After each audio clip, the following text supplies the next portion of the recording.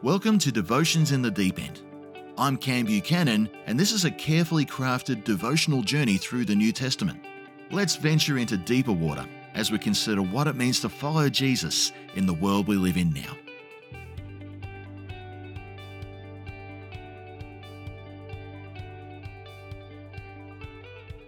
Welcome back to Devotions in the Deep End. The Sermon on the Mount is now behind us. The final observation made about that famous sermon in Matthew chapter 7 verse 29 is that Jesus had an unmatched authority in his teaching.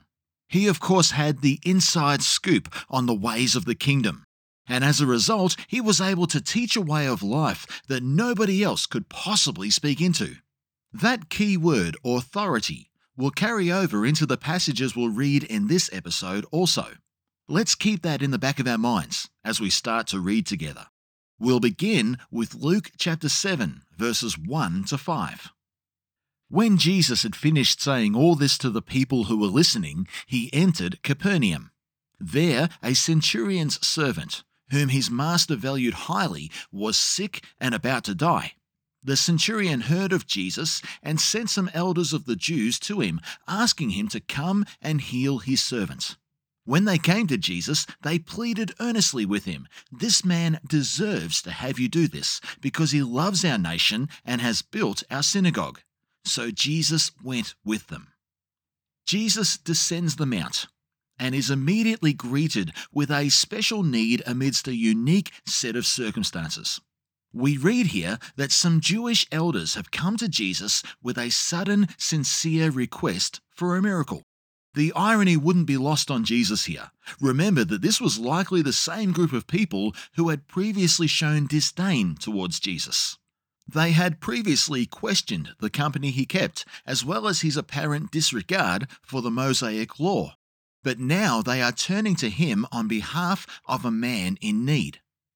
And it's not just any man. It's a Roman centurion. This rank tells us he was in charge of 100 of the men who facilitated oppressive rule over their nation. A significant portion of Roman soldiers were strategically stationed in that area, about 6,000 men according to some scholars. And in Roman military, this was called a legion. They were poised and ready to deal quickly with any uprising in the area, Jewish or otherwise. And this centurion was a member of its leadership team. But despite their ominous presence, it appears soldiers posted in Israel would sometimes develop an affection for the religion they were surrounded by, and they would even become less pagan in their lifestyles as a result. For example, Acts chapter 10 tells us about a God-fearing centurion named Cornelius. We're told that both heaven and earth knew him for his devotion and generosity. And through the ministry of the Apostle Peter, his household became a gateway for Christian mission to the non-Jewish world. At the cross, we see a centurion deeply touched by the crucifixion of Christ. And from that viewpoint alone, he could deduct Jesus' true identity as the Son of God. The centurion in our passage today is one of those soldiers who held deep respect for the ways of the Jews. We are told that he even built a local synagogue to facilitate Jewish worship. He could possibly be what the local Jews would call a God-fearer. He is most certainly not a converted Jew, but is clearly sympathetic to their cause and likely to be active in his devotion to their God. But despite his contributions, his respect, and possible participation, he still wouldn't be regarded by the Jewish leaders as one of them. There would still be something like an invisible barrier in place, and he would continually feel like he's on the outside looking in. The reality was that unless he fully converted to Judaism, with circumcision being part of the process, he would always be regarded in Jewish terms as an unclean pagan. However, he still clearly gained the Jews' respect. These Jewish elders in the passage considered him worthy of a miracle because of how much he had done for them with his finances. But even as we admire this respect, it actually exposes one of the fatal flaws in the first century Jewish system. There is a hierarchy deciding who was divinely favored or not. And in this case, their decision is transparently based on outward expression and contribution. In the eyes of the Jewish leaders, this soldier is a giver. He is an almost valid worshipper. For a Roman soldier, that makes him a pretty good guy. And as far as they were concerned, he was one of the ones worthy of Jesus' time and ministry. This, of course, comes with an unspoken jab at Jesus' methods at the same time. This centurion is so unlike all the other people that Jesus had been helping and hanging out with thus far. These Jewish leaders who were advocating for the centurion's cause previously didn't believe in Jesus' teaching or appreciate the nature of his ministry.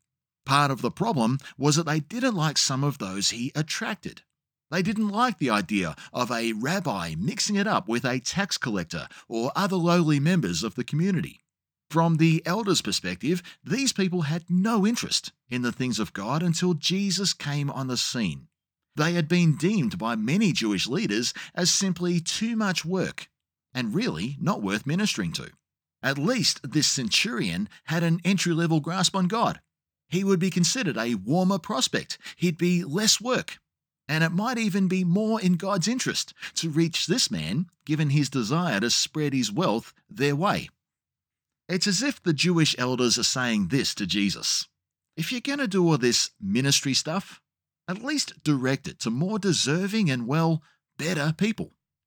But what these Jews didn't anticipate here was just how much of a better man this soldier would turn out to be in the eyes of Jesus. Let's read on a little bit more. Luke chapter 7, verses 6 to 8.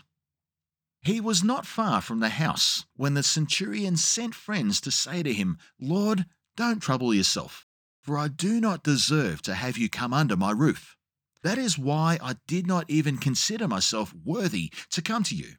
But say the word, and my servant will be healed, for I myself am a man under authority, with soldiers under me. I tell this one, go, and he goes, and that one, come, and he comes. I say to my servant, do this, and he does it." This centurion had an amazing grasp on the ministry of Jesus, and that comes out so clear here.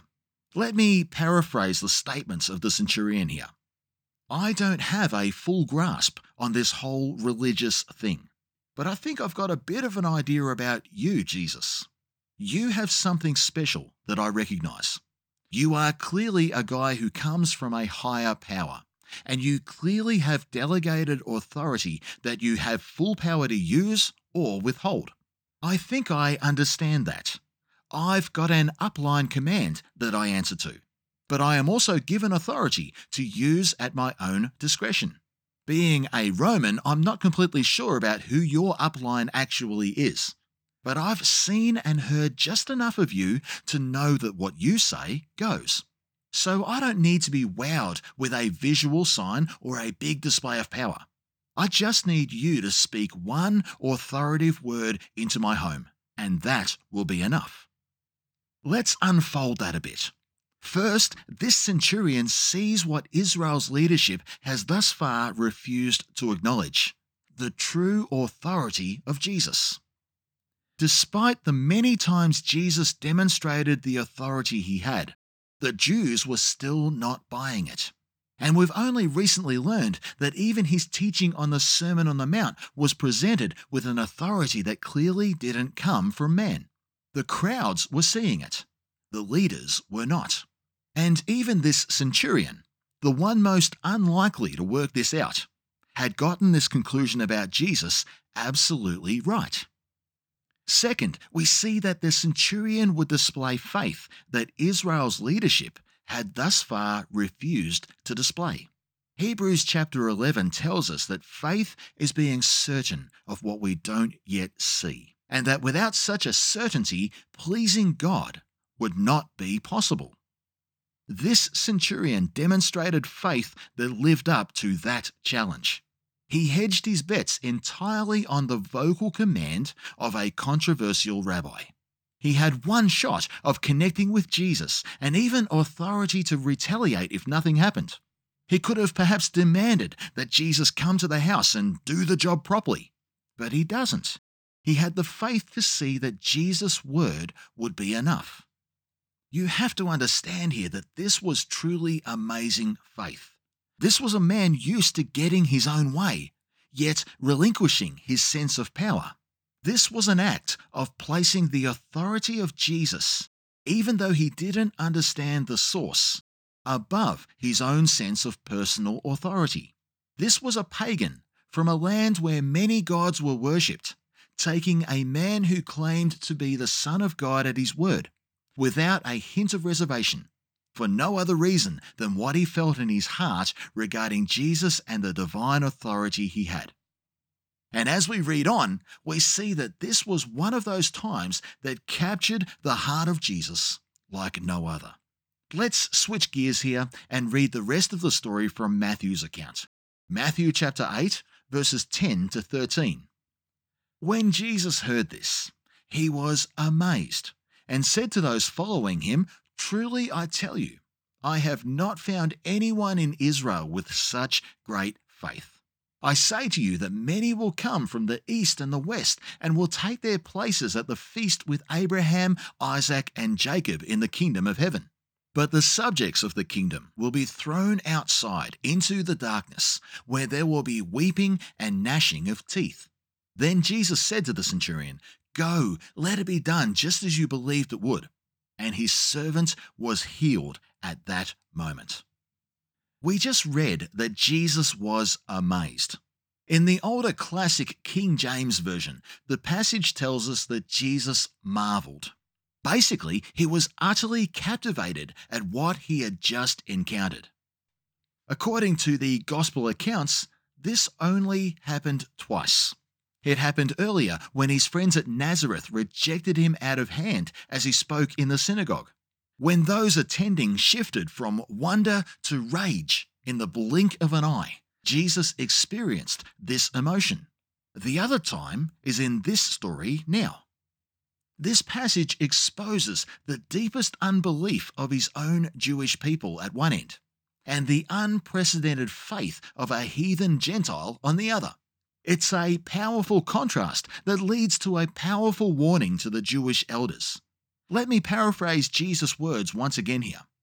When the kingdom of God is fully here, people who are outsiders like this centurion are going to sit in that kingdom and eat a meal with your patriarch, Abraham. And through unbelief, some of you sons of Abraham are never going to even meet him. Instead, the kingdom of God will reject you. The nation of Israel, under the leadership of the Pharisees, had become unnecessarily bound by the document known as the Law of Moses. I say bound by it because they had worked hard to expand and clarify this law so much that there were hundreds of additions and traditions added to this document in order to follow the law more fully, or dare I say, perfectly. The idea was that the more perfect you could be, the more ready for Messiah you could be. Today, we call this ungodly burden legalism. Nobody could live up to the standard that they had created. But Israel was actually founded in a way where a human reaction more noble than perfection attracted God's favor and got things started. It started with the patriarch Abraham, and we are told his only claim to be a recipient of God's favor was simply taking God at his word. Hebrews tells us this act of faith was credited to him as righteousness. He was put in right standing with God simply because of faith. There was in fact no written law at that time, as Moses was still more than 400 years away. It was just a small bunch of people forming together under the banner of faith in the one true God. Through Abraham and his people, his nation, on the foundation of simple faith. The promise in Genesis was that all the nations would be blessed through him and his descendants. The law-bound Israel of Jesus' day was not concerned with radical faith, only the letter of the law. And in this passage, Jesus was amazed at how stuck they truly were. In fact, they were so enamored with the law that they had lost their capacity to operate in the simple faith of their patriarch. In contrast, this centurion was a breath of fresh air to Jesus because he captured the heart of God that was on display when Israel was first formed. He had his finger on the spiritual pulse here and was able to see the true foundation of what it first meant to be a follower of God. It wasn't the Jewish ceremony and rulebook that saved the centurion's servant that day. It was his raw, grassroots faith in the authority and word of Jesus that did. This centurion was also a breath of fresh air in another key way too. At the start of the passage, the Jewish elders came to Jesus with a clear sense in their mind about who was in and who was out with God, who was worthy and who was not. This was nothing more than sinful pride in play here. But this soldier showed tremendous, even marvelous, humility. It is displayed in his statements to Jesus, "I am not worthy for you to come into my house." It's worth remembering here that this is the same neighborhood where tax collectors and other unsavory characters would host Jesus in their homes. But this decorated soldier couldn't see his own worthiness. One of Jesus' qualities was humility in that he specifically didn't use power to his own advantage. And I think this centurion was doing a similar thing here. It's as if he realized that no matter how powerful he was in the physical world, there was a realm where he was indeed powerless. And he recognized this to be the case with the failing health of his servant. He needed an authority that he did not have, and he was aware he needed to be humble to receive it. Friend, genuine humility always wins with God. We cannot bring our own sense of worthiness to God and demand that He work on those merits.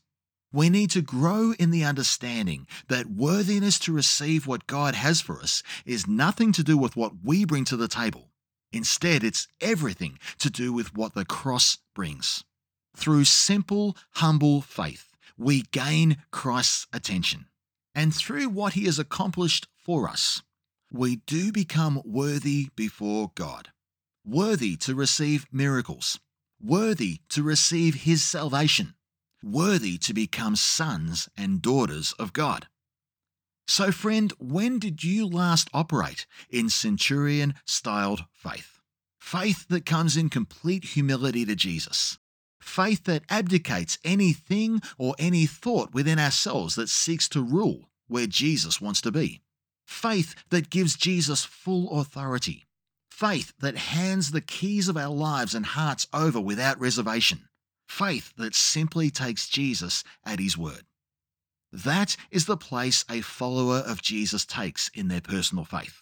And from this passage, we see it's the place where Jesus stops in His tracks for us and meets us where we are at. Thanks for tuning in. To stay in touch, like our Devotions in the Deep End Facebook page and subscribe on Spotify or wherever you listen to your podcasts. I look forward to catching up next time.